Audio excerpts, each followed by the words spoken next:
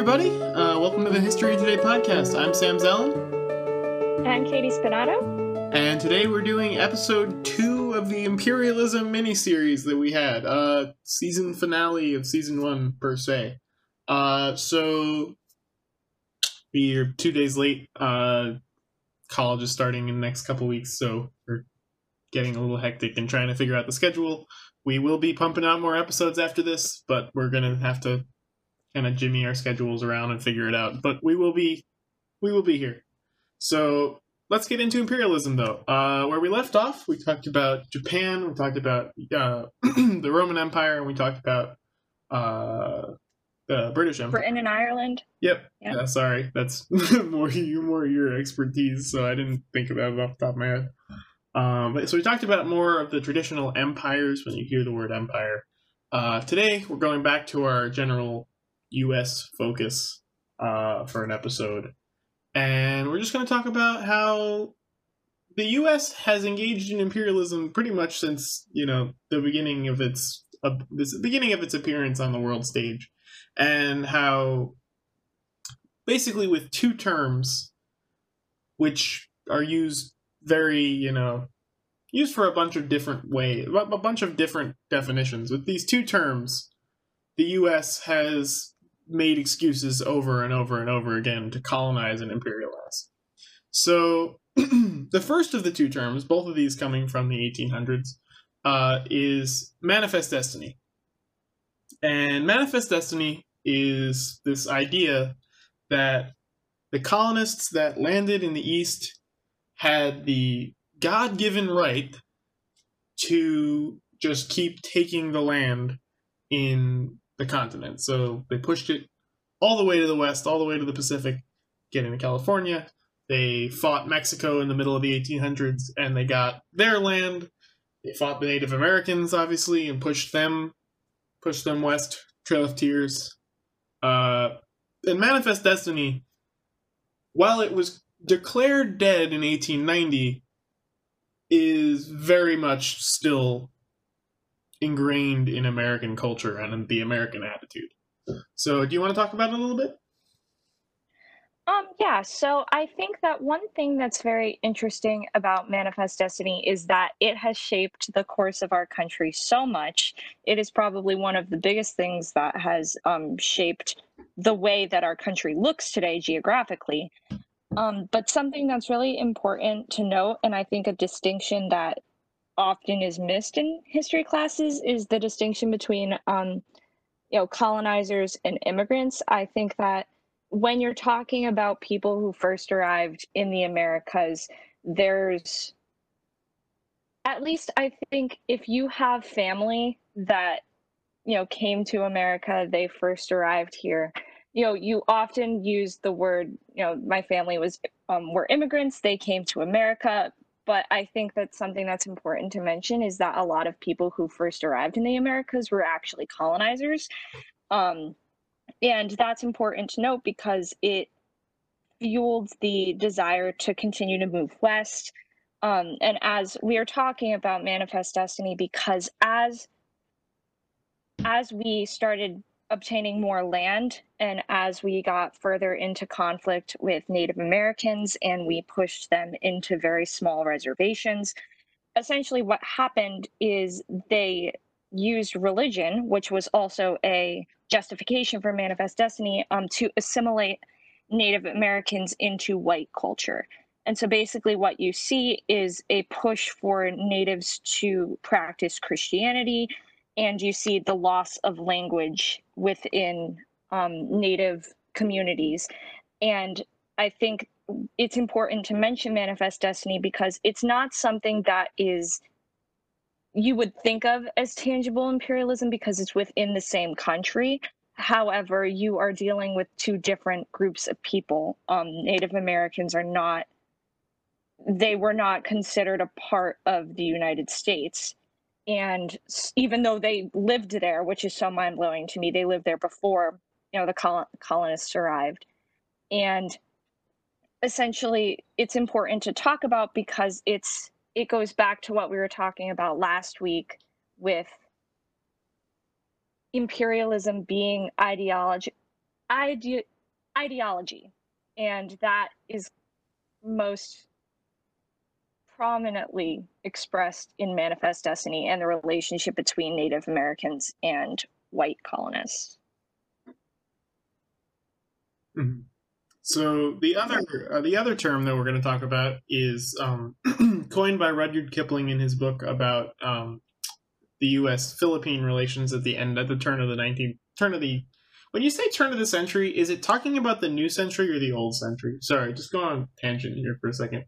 I think of it as, I guess it was the turn of the 20th century because it was going into the 20th century, right? I always look at it as though when you're saying turn of the century, you're entering a new era. Okay. Or a new, like, marking point in history. That's always what I think of. Okay, so Rudyard Kipling coined this phrase in 1899, which would be the turn of the 20th century, I guess. When talking about the Filipino-U.S. relations.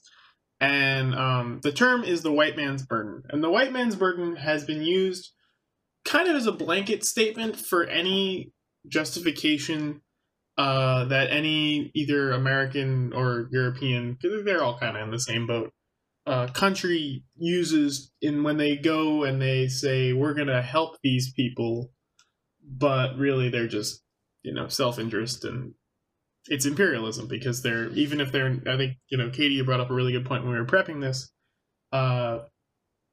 It's not even about, like, are they taking land? It's, are they, as you said, taking away the language? Are they, making people assimilate? Are they taking the culture away? Are they appropriating the culture? Because obviously that is a big deal in the U.S. right now with, the fine line between cultural appreciation and cultural appropriation, and we do a lot of both. But the white man's burden is pretty much this idea that we're trying to, or at least in the U.S. perspective, the white man's burden, it's that we're trying to help the little guy, and in order to help the little guy, we might have to do some things that could be referred to as oppressive, but as long as we're intending to help the little guy, at least as we say, it's okay. And I think nothing really describes America's use of the white man's burden better than the Spanish-American War. Yeah, I would agree. I think that in the Spanish-American War, we got, through the Treaty of Paris, we got Puerto Rico and we got Guam from Spain. And through that treaty, Cuba got, quote, independence from Spain, and they had that for 3 years. And then after that time period, the Platt Amendment was passed, and it took that independence away. And it essentially stated that the U.S. was there to protect Cuba, but there was underlying language within the amendment that said that the U.S. could essentially control them at the same time. Mm-hmm. And so, and that language came through when it was given to the U.S. that they could intervene in Cuban affairs whenever they wanted. And throughout, the years, we have used Cuban land for military bases. I know, Sam, you were talking about that before, so if you want to elaborate on that, you definitely can. But I think that it's important to note because we used the Spanish-American War to say that we were protecting other countries from Spain, when in reality we had very underlying reasons that were not related to the protection of those countries. They were actually used for some sort of gain, whether it be land for a military base or whatever else it could be. But yeah, I think even the U.S. leaders at the time, I think it was McKinley, even they knew that the white man's burden wasn't really, obviously the term hadn't been coined yet. Even they knew that the excuse wasn't good, because they had to come up with their own really stupid excuse. Now, let's give some backstory on the Spanish-American War, because I realize we haven't really explained it very much. But basically, Spain was we've mentioned in podcasts before, Spain was a very oppressive colonizer. and they took a lot of South America. They took a lot of Central America. They took parts of Florida was part of Spain, but Spain at this point was getting weaker, and the U.S. was on the rise. Where the U.S. was starting to industrialize, starting to make a name for themselves about 100 years out from existing, and they definitely wanted to take some land because they were, an anglicized culture. Obviously, the British are pretty good at taking other people's land, so why can't the Americans? And the white man's burden here doesn't really cut it. They can't just say Spain is in control of Cuba. We want to free them. And yes, they used that, but the real example, the real excuse they used to get into the Spanish-American War was the Maine, the USS Maine, which was a ship that blew up, and there's really no evidence that Spain blew it up. Obviously, it was the 1890s. There is, they don't have CCTV. There's a lot of things you could use today to figure out who blew up a ship that you can't really use in the 1890s. And yes, this happens. It happened. It wasn't like they made it up completely, but of course, they see this. They see their opportunity. Okay, now we have our justification for starting this war. So, yeah, in the long run, you do see them. We need to help the Cuban people. Obviously, that really comes in when, as you mentioned, the Platt Amendment, where they're like, we need to protect the Cuban people. So, to protect them, obviously what we need to be able to do is intervene in their affairs whenever we want. And they made sure this was unilateral, so the Cubans could not interfere in American affairs, but we can interfere in Cuban affairs. And that is, remember, for their freedom and independence.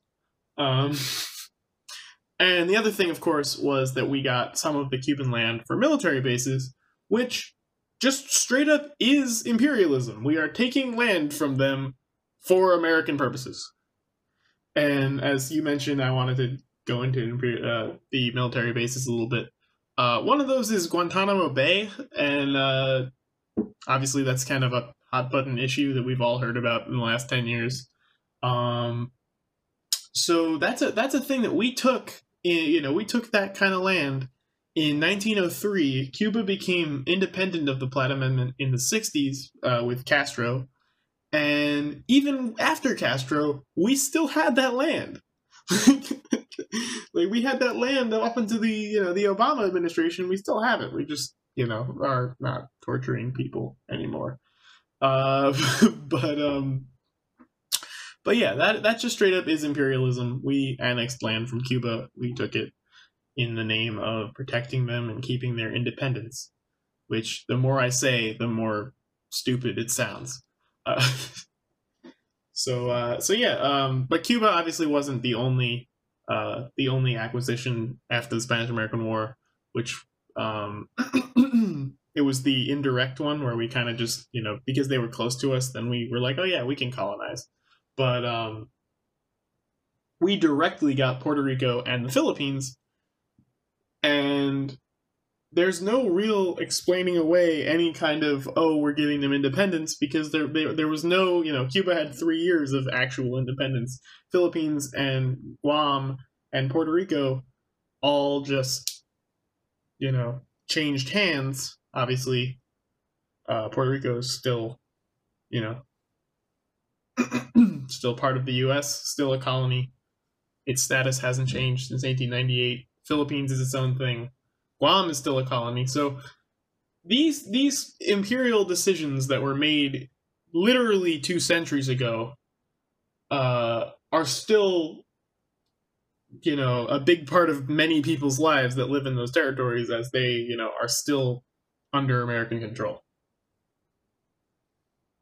Yeah, something about Puerto Rico that I think is it's a very interesting trend, but it definitely is a trend, is people who visit Puerto Rico, it is still a hot tourist place for people in the United States, but there's a lot of controversy around visiting Puerto Rico because tourism to Puerto Rico attracts people to that area but the economy in Puerto Rico is crippling. And so there you see this, I guess, a line between privilege and oppression, because you have people who are going there to enjoy the area, but at the same time the people who inhabit the area themselves are struggling with a, crippling economy. There's not equal access to resources, there's not, clean water all of the time. And so that kind of line that's drawn within, Puerto Rico, because of that distinction between tourism and the people who actually inhabit the area, it's very it's very telling, I think, of what's happening in modern times right now, because there are many, people who think that, Puerto Rico is, a lesser than area, but it's not, because it's our fault. It's not the people who live in that country. It's or that colony area. It's because of us. It's because of the way that we have held tightly onto areas like Puerto Rico and Guam. Mm. So I always think that it almost shouldn't even be an argument, because we're the ones who have enabled it to happen. And it's a shame that it's a debate and people look down on Puerto Rico like that, or they look down on other areas that we've obtained, because we could easily fix the issue by giving them recognition and giving them independence. But I won't get, that's very opinionated. I won't get more into that, but yeah. I also think it's interesting, like, maybe, giving them independence is obviously an option that would work very well, but I also think that, or that could work very well. I'm not an expert on Puerto Rico, so I don't want to say stuff that I might not be correct on. But it's also interesting to look at the fact that not 2 years after the 1898 Treaty of Paris, which, of course, we were talking about this earlier, it seems like Versailles has every important treaty signed in it ever. But the 1898 Treaty of Paris, which is where the Spanish-American War ended, don't ask us why France was involved. But in 1900, 2 years later, Hawaii became a territory of the U.S. And I think this is a very similar situation where, this is white imperialism. There's no other way to say it. Hawaii was a territory with indigenous people running it, and it was a kingdom. And then it was taken over, and it was created as the Republic of Hawaii. It was taken over by white businessmen and then sold to the U.S. as a territory. Now, this is, obviously it seems like this decade and these couple of decades at the beginning of the 20th century were the U.S.'s real foray into taking other people's land. But, not to say that they hadn't taken other people's land before, but taking land that not many people think of as the continent, that isn't in the continental U.S. They already had taken that. But Hawaii became a territory in 1900 and eventually became a state in 1959. And we absolutely stole that land. It was taken over. The queen was imprisoned by the colonists, and then they sold it to the U.S. because the U.S. was this big power that could, even though Hawaii is nowhere near us. Cuba, obviously, they use the example that it's 90 miles away. Can't use that for Hawaii. But, yep, so they assimilated that. They, going back to what you said, imperialism isn't just about land. We assimilated their culture. We made them more American. And then eventually we let them be a state. Which, that's cool. We can definitely say that it's good that Hawaii is a state. It's good that they have voting rights and they have representation in the country. But also, why do they have to be American? It's like, no problem with them being American, but they also were their own people with their own government and their own culture. So, again, with, Puerto Rico and Hawaii and Guam and the Philippines, you just go into a totally non-hostile, passive culture that's just, living their lives and saying, oh yeah, we can make that part of the US, which doesn't make much sense to me. Right. And I think also making that connection back to tourism, Hawaii is a place that a lot of people go Exactly. travel to for vacation spots. And I think that I'm not saying that that tourism is the cause of assimilation of culture, because there's a lot of causes of assimilation of culture that is not related to tourism. However, I think that heavy tourism in those areas forces assimilation, not in the sense that anyone's necessarily like, I'm not saying tourists are going and saying like be like us, but it's hard to maintain autonomy over your culture when people of a more, and this isn't even true, but it's the language people use, people of a more quote dominant culture come in and are frequently visiting. It's hard to maintain that status as an independent culture. And I mean, it's very interesting because the same thing happened to indigenous peoples in America, but it wasn't because of tourism. It was because the United States literally went around, like, Native Americans were immersed in white culture so much that they had no other choice. Those are Because two of very Manifest different Destiny. cases because of manifest destiny, right? So it's all connected. But I think that it's very interesting to view tourism as a leading, not necessarily a leading cause, but a very prominent cause Yeah. of assimilation of culture. And I definitely think just like the more the world quote unquote globalizes, the more of a push there is to just kind of make English such a universal language. And Yes. I know Mandarin is also, widely spoken, but also the fact that you can go to pretty much any country and read English on a sign, it's, yeah, it's also for the businesses that are there, but also it's very largely for tourism. We expect that there are English speaking tourists all over the place in the world. So if you go to, I went to go see family in Italy a couple of years ago, and all the signs say, the Italian and then the English.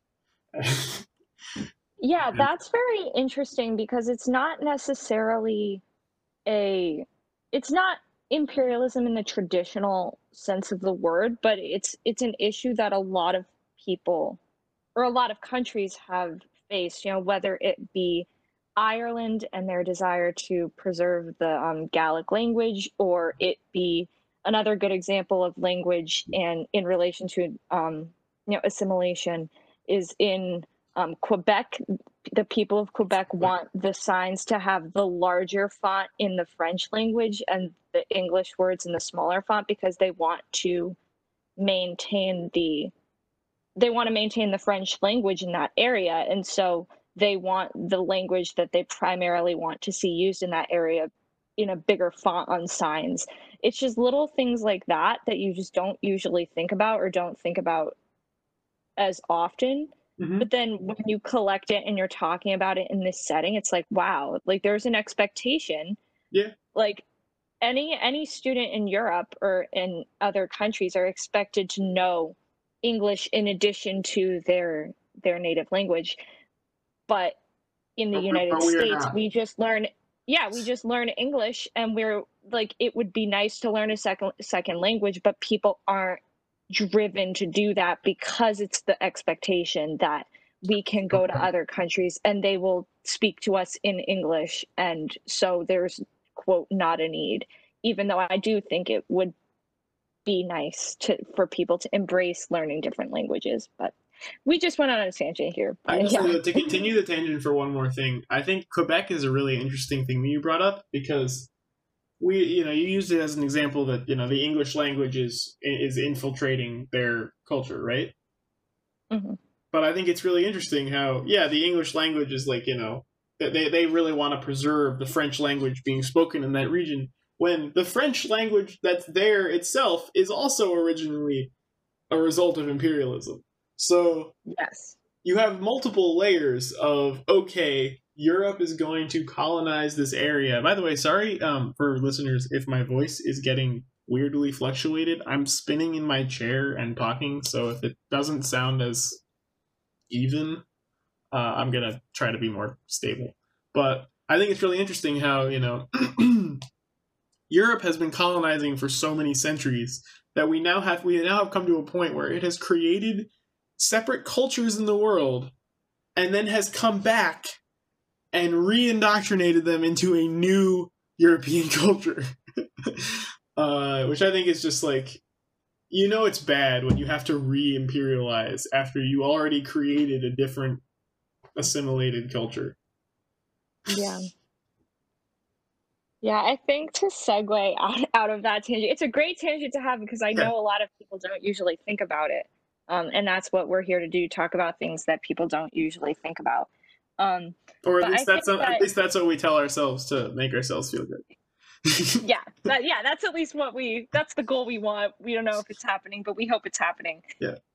But I think that one common thread in modern America is that whenever the United States gets into or not conflicts with other countries, but they get into the affairs of other countries, we usually justify it with one good example is when Woodrow Wilson during World War I said that the world must be safe for democracy. We must make sure that the world is not falling to other ideologies. That's a very prominent example.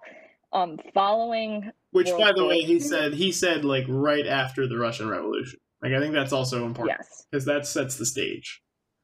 Yes. So, and that is, you see that mimicked as well after World War II when we enter the Cold War. We stressed a lot about the domino theory and protecting other countries. Protecting, again, here's the word that we've been talking about throughout this episode. Quote, protecting other countries from things like communism. And so we would get involved in other countries when they didn't necessarily want our involvement. And I think that that usually leads to conflict because the United States doesn't know. And I don't know, there are many different reasons why the United States doesn't know. Maybe it ties into the aspect that we expect other people to, follow the English language and, assimilate to us.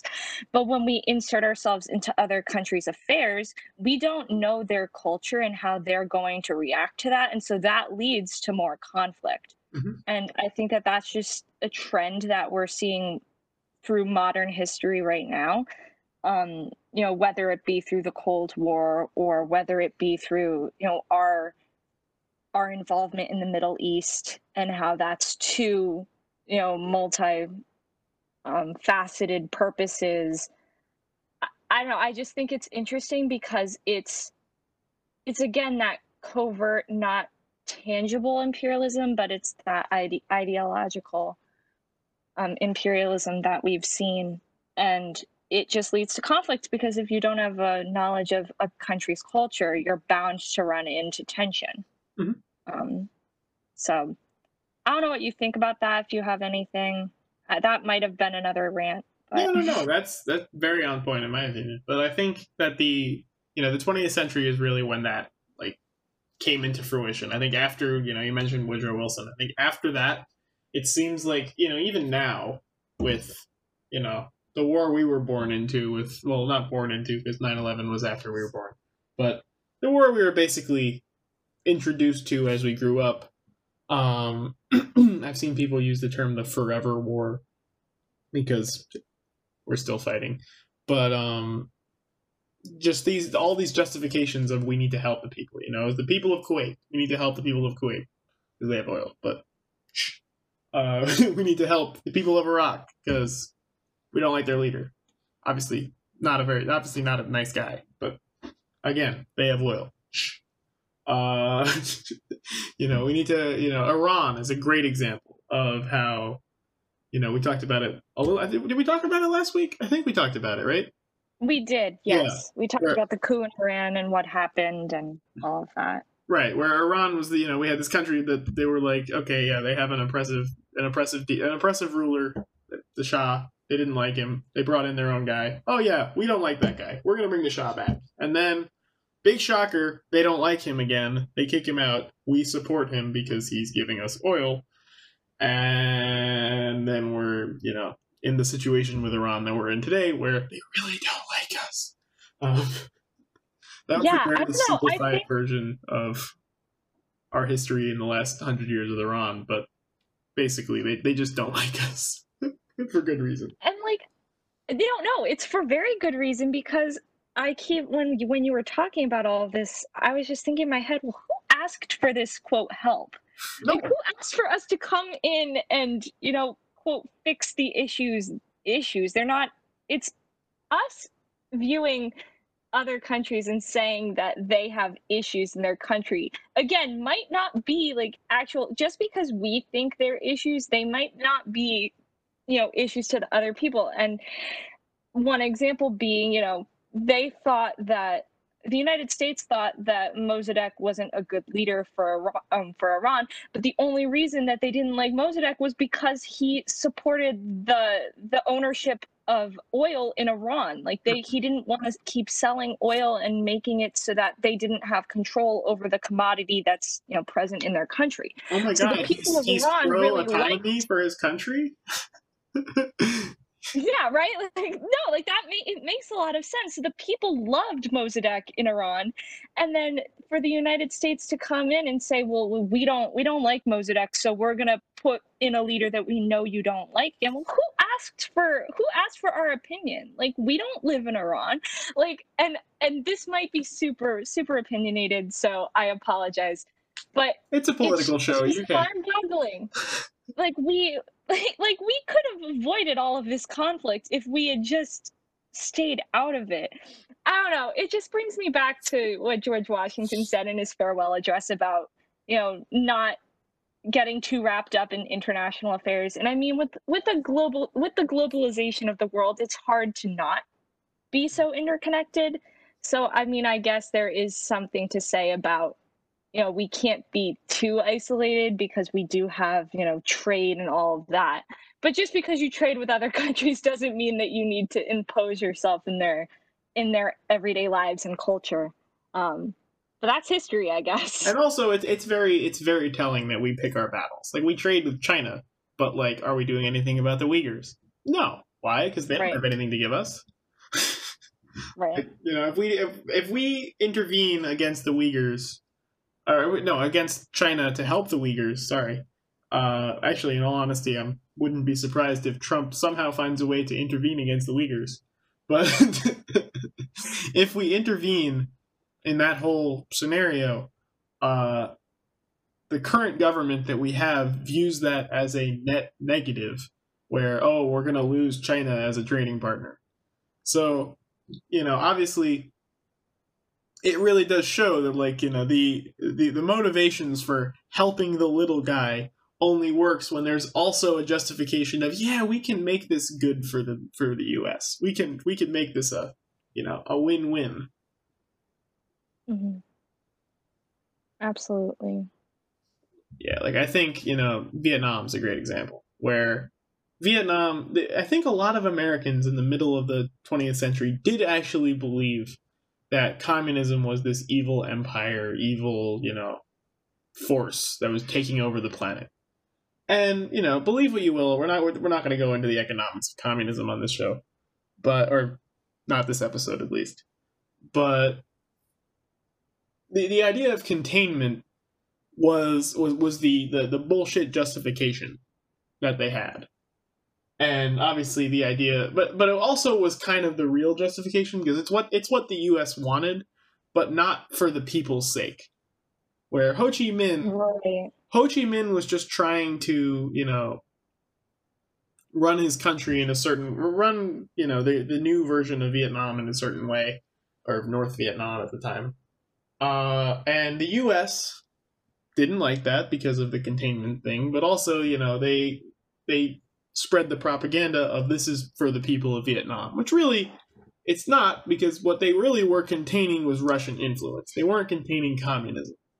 They were containing the idea that they didn't want Russia, who was also very much an imperial power in the 20th century. Like, if we're going to talk about the U.S. being an imperialist power, Russia was the other one. And all that was a power game, and that's where the term proxy war comes into play. You see that in Korea years before. The Korean War didn't end until what, a year ago, technically, because Kim Jong-un shoveled some dirt. I honestly, not my area of expertise. I think Well, you would know more about that than me. I remember a few years ago there were some videos of Kim Jong-un shoveling dirt, Jae-in-moon of South Korea, and that was the end of the Korean War. But that didn't end until the Trump administration, not to give him any credit. But proxy wars were just the name of the U.S. game in the 20th century, and I took the stat down because it's just mind-blowing to me. These are only a few countries, because there were more, but Guatemala, Cuba, Brazil, Argentina, Chile, Nicaragua, and Panama all had U.S.-helped regime changes that were all debatably only because the U.S. just wanted the leader out. And it's really not debatably, let's be honest. Banana republics were a popular term where the U.S. wanted to get bananas from South America, so they would set up this land. They basically set up a leader in South America that would give them. Have you ever heard of the United Fruit Company? The United Fruit Company was basically just taking all of the resources from these countries in Central America and bringing it back and making it just an American profit. And I think a great example of how corrupt the United Fruit Company was and just how influential it was in shaping the American imperialism and our neighbors to the south is, have you ever heard of the name Dulles? Yes. Yeah, so Dulles, you're probably thinking of there's an airport in Washington, D.C. And yep. there were two Dulles brothers, and it was Alan and John? Okay, not 100% sure. Let me look it up. But I believe it was Alan and John. John Dulles is the guy? Come on. Yeah, okay. Alan Welsh Dulles and John Foster Dulles. And these guys became incredibly powerful. One ran the CIA or the FBI. Oh, this is a little embarrassing. Let me see. John Foster Dulles was the Secretary of State, and his brother was... Give me a second. Yeah, okay, his brother was the CIA director, so I was right. So you now have the Secretary of State and the CIA director they're really doing the major work here in overthrowing these leaders for, the purposes of, they might be communists. Obviously, none of them really were. They were just, as you said with Mossadegh, really just wanting to help their countries. But of course, the minute you try to help your country and you're not trying to help the U.S., then the U.S. has to step in. And these two were driving forces for stepping in. And the reason that I brought this up is because if you look at the Dulles' resume, both of them were lawyers for the United Fruit Company before they started working for the U.S. government. So there you go. That's the corruption of the mid. That's my little story of the corruption of the mid 20th century for U.S. imperialism. Yeah, I mean, it's just crazy. The 20th century is a crazy time for the United States, and it just shaped the course of our country so much. And I think going back to Vietnam, I don't want to get too much into it, but something that I think is very important to note with Vietnam was the Vietnam War lasted so long that the people of the United States forgot what the soldiers were going there to fight for. And I think that once it reaches a point where you don't know what you're fighting for anymore, it's just concerning. And I think that it not invalidates, but it kind of does. It kind of invalidates what you're doing, because if you don't know what you're fighting for, why are you fighting for it? I don't know. I think it's very interesting. Oh yeah, no, you go. I was done. I think that actually goes back to a more traditional imperialist value, and I was thinking about this earlier, but this is a good place to put it, where the idea of the Vietnam War dragging on forever because we just needed a win is such a Roman thing. It's such a, we're going to send our army into a little place, and because we're the Roman army, we are going to win. And if they ever lost, they wouldn't talk about it. They would just go back and they would crush it harder. And I think that is the ultimate, that's the ultimate imperialist mindset of, we don't lose. We are the empire. Yeah, we're going to lose some skirmishes every once in a while, but if you dare to beat us, a little bit, we are going to crush you. I think I'm obviously just going to pull this out of a hat here. This is just very off topic. But, the Roman Empire trying to put down the Jews in Palestine in 130 AD. Actually, there was one of the rebellions. The Jews started winning battles, and then the Roman Empire got serious and crushed the resistance. And I think that's kind of what the U.S. was trying to do. It wasn't about. It definitely, you say that they didn't know what they were fighting for. It's definitely because I think it shifted. I think it started out as a proxy war, a la Korea, like really any of the South American ones, and then it became, holy shit, we're not winning this. We just need to save face. And the only reason you would need to save face when you're trying to help someone is if you're trying to preserve the honor of, quote unquote, the empire. Yeah. Like, if they were just trying to help, they would just pull out. Oh, no, I definitely agree. I think that it's very interesting because now that we're thinking about it, and I guess this is a nice way to kind of tie the first episode to the second episode. Mm-hmm. We started the first episode of imperialism by talking about the more traditional empires, and in a sense, that was good. And I think that we needed to do that. But I think that in its own way, the United States is an empire, but it's not the same type of empire as what we were talking about in the first imperialism episode. I think that we're more so an ideology powerhouse, and we use that to kind of push a lot of our agendas. And so it's not thought of as an empire because we are just seen as, we tell ourselves we are preserving democracy for the world, or we are preserving our economy, so it's okay that we do this. So I think that our justifications for pushing our ideology on other countries and, involving ourselves in their affairs, it's very empire-like, but because it's not directly hands-on and it's not clear like Roman imperialism, or it's not like that clear cut, we're stealing your land, not all of the time. Because it's more ideology focused, people don't usually think of the United States as an empire. Mm-hmm. But it's an imperialism powerhouse. Yep. It is. And going back to what you said about Russia in the 20th century also being an imperialism powerhouse, the Cold War was essentially a fight imperialism. Yeah. Which is, I don't know. It's just very mind blowing. I've never thought of the Cold War as a fight of imperialism, but that's what it is, and that's why proxy wars happen. Yeah, and I mean, I don't think he really intended it this way, but I mean, we can go to our old buddy Ronald Reagan here, and he referred to Russia as the evil empire. And, it can't be, the evil empire is kind of implying that we are the good empire, which I guess would be the stance that a lot of Americans take. Obviously, I think Reagan was kind of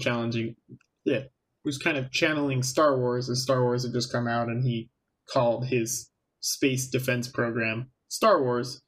But I think, it's weirdly accurate how the evil empire, which is the words that he chose, are actually really, fitting. Yeah.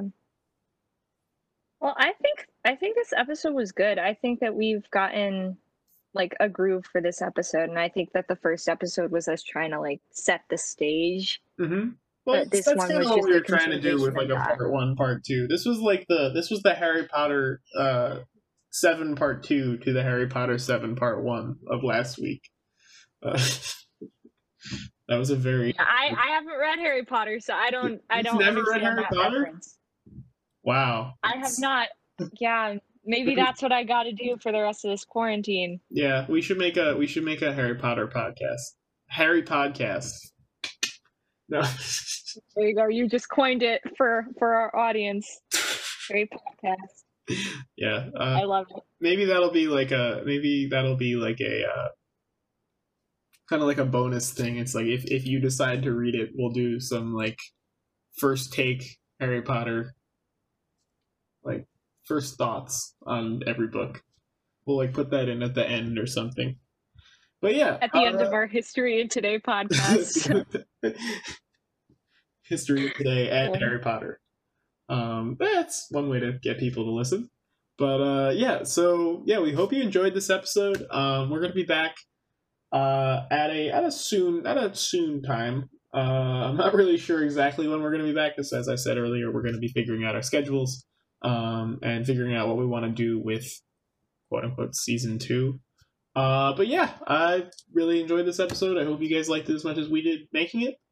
Hope you guys have a great next week, couple of weeks, however long it takes to make the next one. But yeah, hope you're all doing great. We'll be back soon. See y'all.